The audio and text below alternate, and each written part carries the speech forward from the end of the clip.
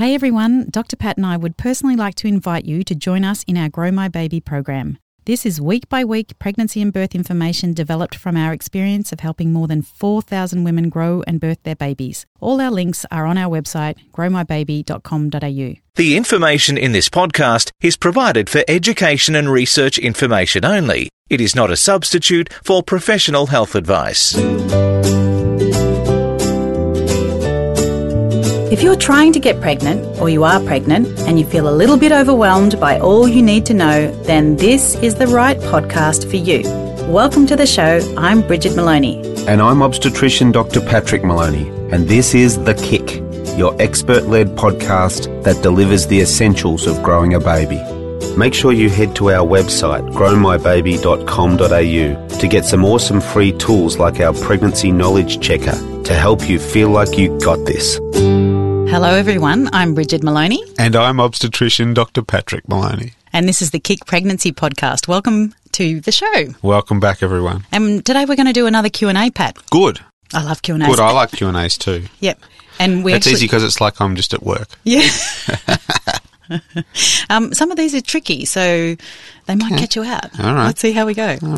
All right. We'll start off with someone who wants to be anonymous, which is absolutely fine by us. Let's take a listen. Hi, Dr. Pat and Brigid. I'm a long-time listener and huge fan of you guys. Thank you for all your great info that you share. I'm currently trying for our third baby. I have a 5 and a 2.5-year-old, and I've just gotten my period after our first month of trying. With both of my older boys, I fell pregnant in the first month. I'm 30 years old. I have a fairly regular cycle between 25 and 27 days. I've been tracking ovulation and timing sex within the fertile window. I can't help but feel a little bit disappointed and upset after not falling the first month this time. I know this seems really selfish, as couples can try for a very long time and have to seek additional help to fall pregnant, so I'm aware this may be a triggering question. But is there anything I should be worried about? If you're having well-timed sex, you're ovulating, and all of your ducks are in a row, can it still take a year to fall pregnant? And why do some, quote, perfect months just not result in a pregnancy? Thanks again, and really appreciate your advice on this for all of us overthinkers out there. She admits she's an overthinker. I'm glad she identified herself as an overthinker. Yeah. Yeah. Because this is actually something that we see a bit. The pattern that our Anon is describing, of course, absolutely normal. Mm. And by far the most likely thing that's wrong is nothing at all. Mm. The history that she's had of getting pregnant in the first cycle twice has created, I think, a slightly unrealistic expectation that that's the way it always goes, where, of course, it doesn't go that way every time. But there's everything else that she describes suggests normal ovulatory cycles. So we just wait. We're just patient. And just by chance, in the first 2 pregnancies, she's got pregnant in the first cycle, which is awesome. Yeah, awesome. Yeah, and fantastic. But that doesn't mean that there's anything wrong if it takes longer than 1 month. Yeah. The next time. You know, she mentioned why sometimes these perfect months, and people do describe that. They just say perfectly regular cycle. The perfect day to conceive fell on a Saturday night. Half the time my partner works in a gold mine in Western Australia, but this time he was home, everything was right and it still didn't work. Mm. And I think that this is a reminder that the process just needs some time. And much more important than getting pregnant or not pregnant in one cycle, in any one cycle, is to understand the sort of the limits of normality. And the limits of normality, like when do we seek help, that's based on some pretty tried and true statistics that say that a healthy couple with no fertility problems, the longer it takes them to get pregnant, the more likely something is to be wrong. Does that make sense? Yeah. So that if you and that sort of see the doctor after a year rule is just based on the fact that more than 80% of couples will be pregnant after a year if everything's normal. You just get that many rolls of the dice, if you like, that your number will come up eventually. Mm. And if your number never comes up, there might be a problem underlying it. So a year if everything's fine, and 6 months if there's a history of problems. Yeah. It does point out, the mental pressure we put on ourselves. Yeah, that's trying for a pregnancy, and I think that should be a podcast topic. I think maybe we should talk about the time that you spend stressing and as Anon said, overthinking, and what's that doing to your day-to-day joy. Yep. So I think that if I could give any advice, it would be to remember that the fertile window is actually pretty brief, and the rest of the month, there you go, just got to wait till next time. So concentrating on the things that make you happy in the rest of the time. Yeah. Relationships, the family we've already got, exercise, fresh air, healthy eating, not smoking, drinking less, and go again the next time. And your partner too. Absolutely. Yeah. All right, great.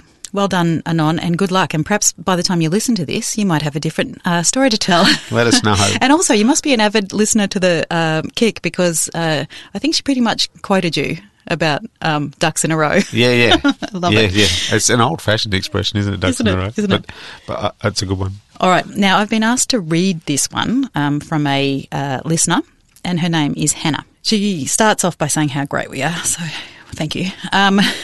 But she's also trying to start... she's hoping to start trying for a baby within the next year. Good. She's wanting to give her body the best chance. Yep. So her questions are, 1, how or why do I still have monthly PMS without a period with my Mirena IUD? Does this mean I'm ovulating whilst I have my IUD? And so, could I start tracking symptoms even before my IUD is out? Yep. Mm-hmm. And you want the second question already, or you want to answer that? No, give us the rest. All right. Yep. 2, I plan to have my IUD removed in the next month or so, so I can get a true picture of my cycle. Good. Are there any best ways to regulate my natural progesterone and all the fertility hormones for that matter, as I've been on various contraceptions consecutively for 12 years now? So I'm a little worried everything will be out of sync for a while. These are 2 cracking questions and dear to my heart. The first one's pretty easy. Yeah, you might have a natural cycle going on behind the scenes. Remember, the Mirena is really designed to work so that the Mirena's the IUD with 5 years worth of progesterone in it. The progesterone is secreted in a little daily dose out of the IUD and into the uterine lining. It has a number of contraceptive effects, but mostly by making the uterus inhospitable to implanted pregnancy, making the tube stand still so the egg and the sperm are never likely to meet up, and some changes in cervical mucus and so forth. But it doesn't always inhibit ovulation. It's not the pill. That's how the pill works, right? But the Mirena doesn't work that way. So, those of us who use a lot of Mirenas and do a lot of ultrasounds will see the ovary doing its thing in the background. And yes, some people have a pretty convincing background cycle that suggests that the ovaries are working normally. They may even actually be ovulating. And the hormones involved in that normal cycle going on behind the scenes are the ones that run the PMS. But there's no actual bleeding because the Mirena has made the lining of the uterus so thin that there's no blood to come out. Nothing to lose. Okay. Yeah. So she could start tracking then? Well, yes. I'm not sure exactly what the point of that really would be. But if the PMS symptoms seem to be regular, suggesting a regular underlying ovarian cycle, then that's good news. That is good news, because if she's worried that she's been on contraception for 12 years but is still noticing those symptoms, then... Well, that brings us to the next question. Oh, sorry. They're linked, aren't they? The next question is another interesting one because it hints at a common misunderstanding, and that is that if I've been on contraception for a long time, will it take a long time for my fertility to return when I come off it? And does that have any long-term effect on my cycle? The simple answer is usually no. It can take a little bit of time for a period to come back after prolonged pill use, but you can get pregnant from missing one pill. Okay, so we know that in the vast majority of women, the cycle is there, ready and primed to come back the minute we take away the contraceptive effect. And this is one of the reasons why we see sometimes in young women who stop the pill just to give your body a break, that the most common consequence of that, unfortunately, can be an unwanted pregnancy, because there is no hangover period for most people. Fertility usually returns straight away. And we've just done an episode on that, so go back and listen to the one about I've stopped the pill, now where's my period. I think that will give some tips too. Absolutely, and we'll clarify that even more. The thing, if I'm going to take the Mirena IUD out to see what's going on with my cycle, I think that's a fine plan, but only for someone who's ready to be pregnant right now. Yeah, and Hannah says within the next year. Well, I always like people to have a little bit of a think about this, because what I recommend with Mirena in particular, because return to normal fertility is so fast, like immediate, that you shouldn't have it out until you're actually ready to be pregnant. Yeah? Because let's say you have the IUD taken out and there's a problem with the underlying cycle, we'll deal with that then. Yeah. But there really is no great wisdom, I think, in taking away a perfectly good contraceptive unless you're ready to be pregnant, because the underlying cycle is very, very likely to be there and good to go, especially if you had a normal cycle before you ever went on contraception in the first place.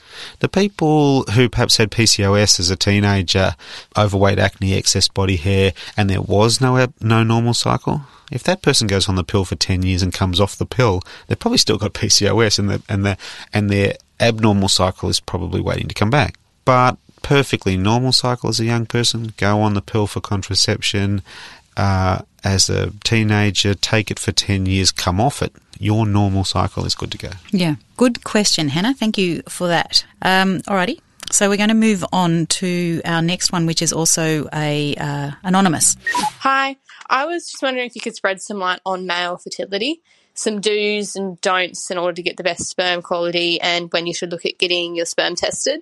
My partner and I have currently been trying for 7 months, and while I think I've got everything covered on my side, he's the other half of the ingredients. So I was just wondering what's the best thing that men can do in order to have good quality sperm. Thank you. Fantastic question. Excellent. We haven't actually covered male fertility in any of our podcasts. We should do a whole thing on it. A whole thing, yeah. All right, good. We'll do that. So this is a brief dot point. Yeah. Good. One for you, Anon. The big ticket things are to improve, to get things going as good as possible, is to not smoke, to drink less, and be wary of a history of genital surgery.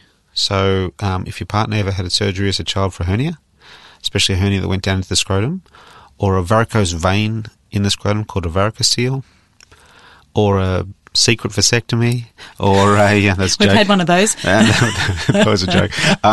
Or a prolonged illness, or an illness that's known to affect fertility, such as cystic fibrosis. Okay, now they're things that you would know. Assuming everything, all of that's nil, and we don't think that there's anything else that can be done, then the appropriate time to do the sperm test is when the couple come forward for a fertility assessment.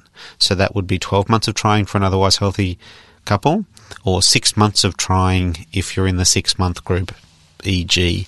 woman has a history of pelvic pain.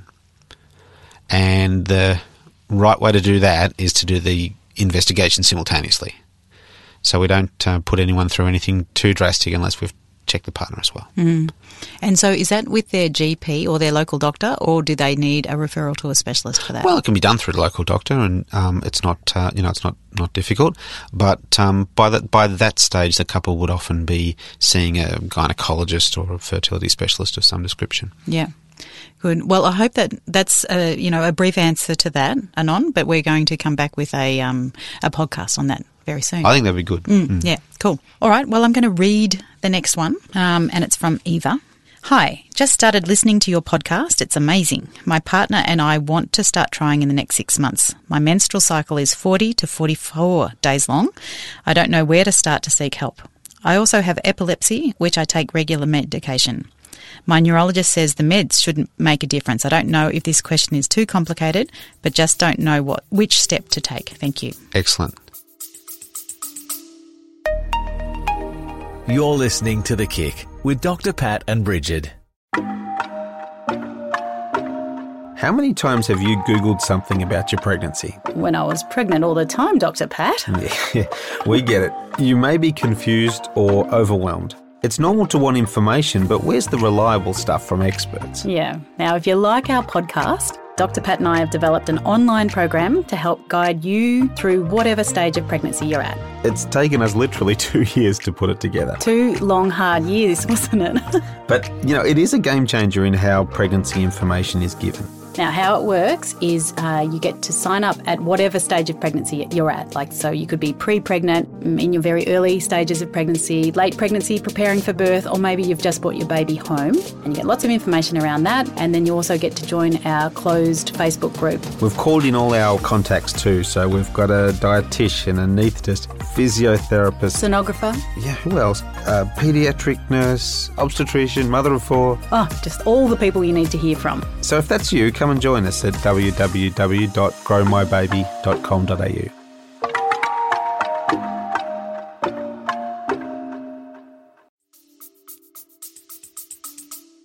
This is another good one, isn't it? Because it brings up a few things that are dear to our heart and the subject of previous podcasts. Number one is the importance of a preconception visit to the GP if we have some sort of ongoing health condition. And most people got something, So for this person, there's some really relevant stuff. Some of the epilepsy medications are not safe for pregnancy. So we want to clarify with the neurologist that the one we're on now is super good for pregnancy, or there's a clear plan to change from the one we're on now to the other one the minute we're pregnant. But epilepsy medication, would that be impacting on her fertility? No, just the safety of the pregnancy once you got pregnant. Yeah. Okay. And then some of the anti-epileptic medications work in a way that can affect folate metabolism. So some people on some drugs might want to be on a higher dose of folate, 5 milligrams rather than the 500 microgram dose. And these are the things that can be sorted out so much better in advance. Yeah, good. And then what else? Oh, yeah, she also mentioned the long cycle. Long cycle, yeah. So the long cycle is interesting. That might be an ovulatory cycle if it's always about 40 to 44 days long.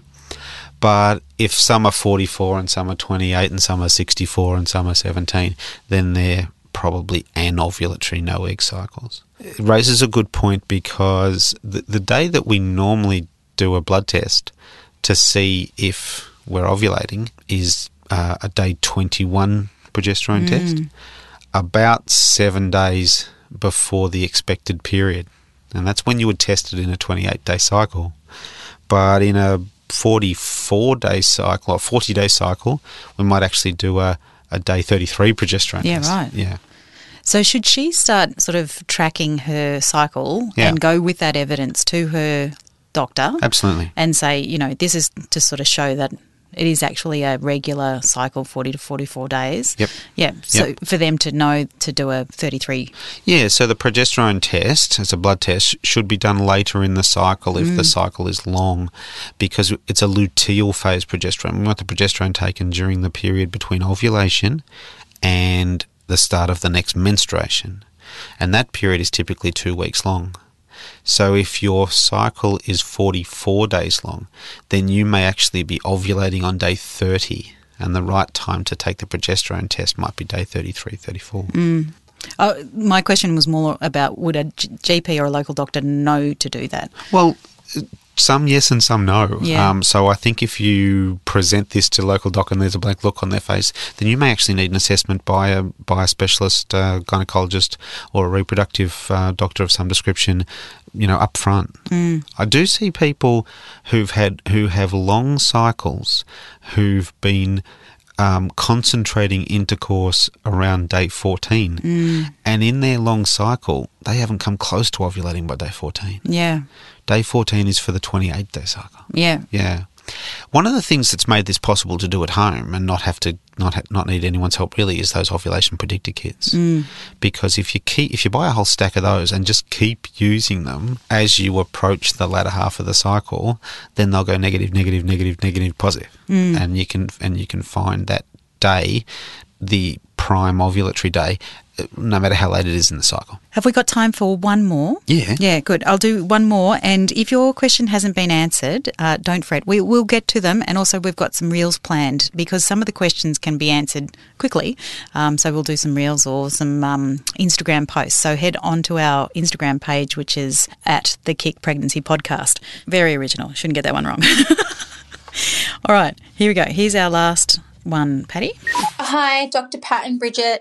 My question was that I've had people tell me that when you go for a cesarean that they take your insides out, meaning like your stomach and your intestines. I wouldn't think in 2023 that the doctors would actually take it out of my body rather than push it to the side to pull the baby out.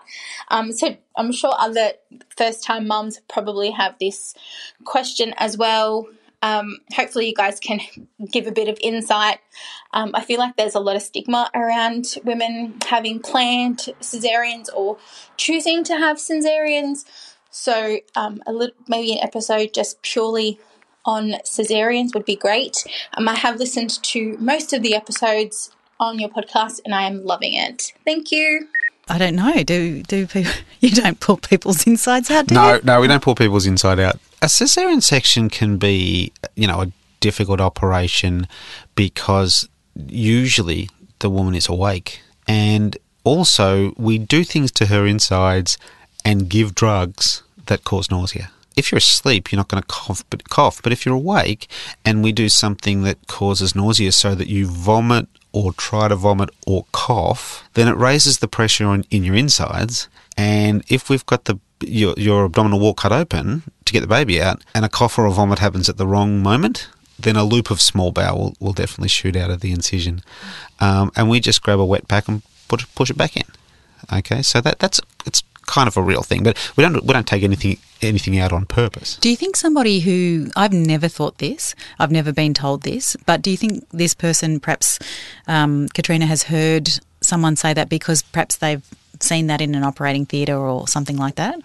Yeah, possibly. May have a friend who works in an operating theatre and has seen that happen. Yeah, so certainly it can happen, and it's one of the small downsides to having the patient awake, but of course that's outweighed by all the great things about the woman being awake, so she can see the birth and experience the cesarean section birth.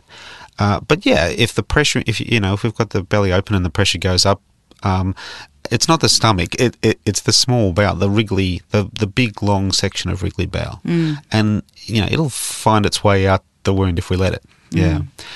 So sometimes it's a matter of experience and surgical technique just to make sure that we hold those things back. But usually we don't encounter anything except the pregnant uterus. As soon as you open that belly, all you can see is uterus. Just uterus, yeah. Because it's so low down, and so where you actually big. do the incision, there's nothing much else there to be in the way. So the first thing you see when you open the abdominal wall is bladder, and we push the bladder down towards your feet and then open the uterus just behind where the bladder was. Then the next thing that comes out is all the water from around the baby, then the baby, and then the placenta.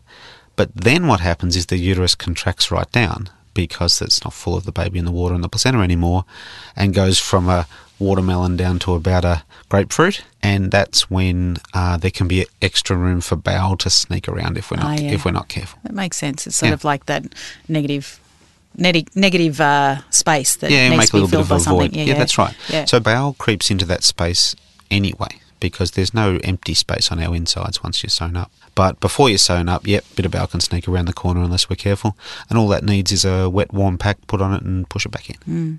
It might help, Katrina, on our Instagram again, we recently put a reel of one of Pat's patients having a maternal assisted cesarean. And you can actually see the site, can't you? You can see a fair bit. Yeah, you can see a fair bit. And that's what you can see in that video is typical. Yeah. Actually, I did have somebody ask me, they were like, what the hell is that ring thing? They hadn't seen a cesarean with, you've got a ring. Oh, that's yeah. So that's the retractor that just sort of holds the skin and the muscles back. Yeah, so you can do that either by that or by the actual retractors. Yeah, we used to use steel retractors, and then they invented those beautiful plastic Alexis retractors. Right. And they're very gentle on the tissue. Yeah, I could imagine. Yeah, and you don't have to cut anything. We have to cut the skin, obviously, but you don't have to cut anything else. That you just make your way through with what's called blunt dissection, just using your fingertips to go down through the tissue, and then make a hole, and then that retractor pushes everything very nicely and gently out of the way, minimises trauma. Yeah, and it also means you can have fewer hands in there. Yeah, particularly handy if you're doing the Caesar in the middle of the night, and you've got a scrub nurse and an anaesthetist and a paediatrician, but no assistant. Yeah. So those retractors are beautiful. Keep everything out of the way and very kind and gentle to the tissue. And we are going to do a planned cesarean podcast coming up very soon. Yeah, I'm looking forward to that one because we just want to myth bust a few things. Yeah, that's right. There's some myths that need busting. Yeah, great. All right, well, that's our Q&A done for today. Thank you very much for listening. I'm glad we could do that. There are, as you say, some of them will go well on the socials, but some are podcast worthy. Yeah, we love hearing your voice. So if you want to have your voice added to the podcast, then you have to go to SpeakPipe. So you can find that on our website, which is actually growmybaby.com.au. Just go to the podcast section and there's a link there. It is actually in our profile on Instagram as well. All right, everyone, we hope that you have a lovely week. We'll see you next week. Happy growing your babies. Thanks for listening, everybody. See you now.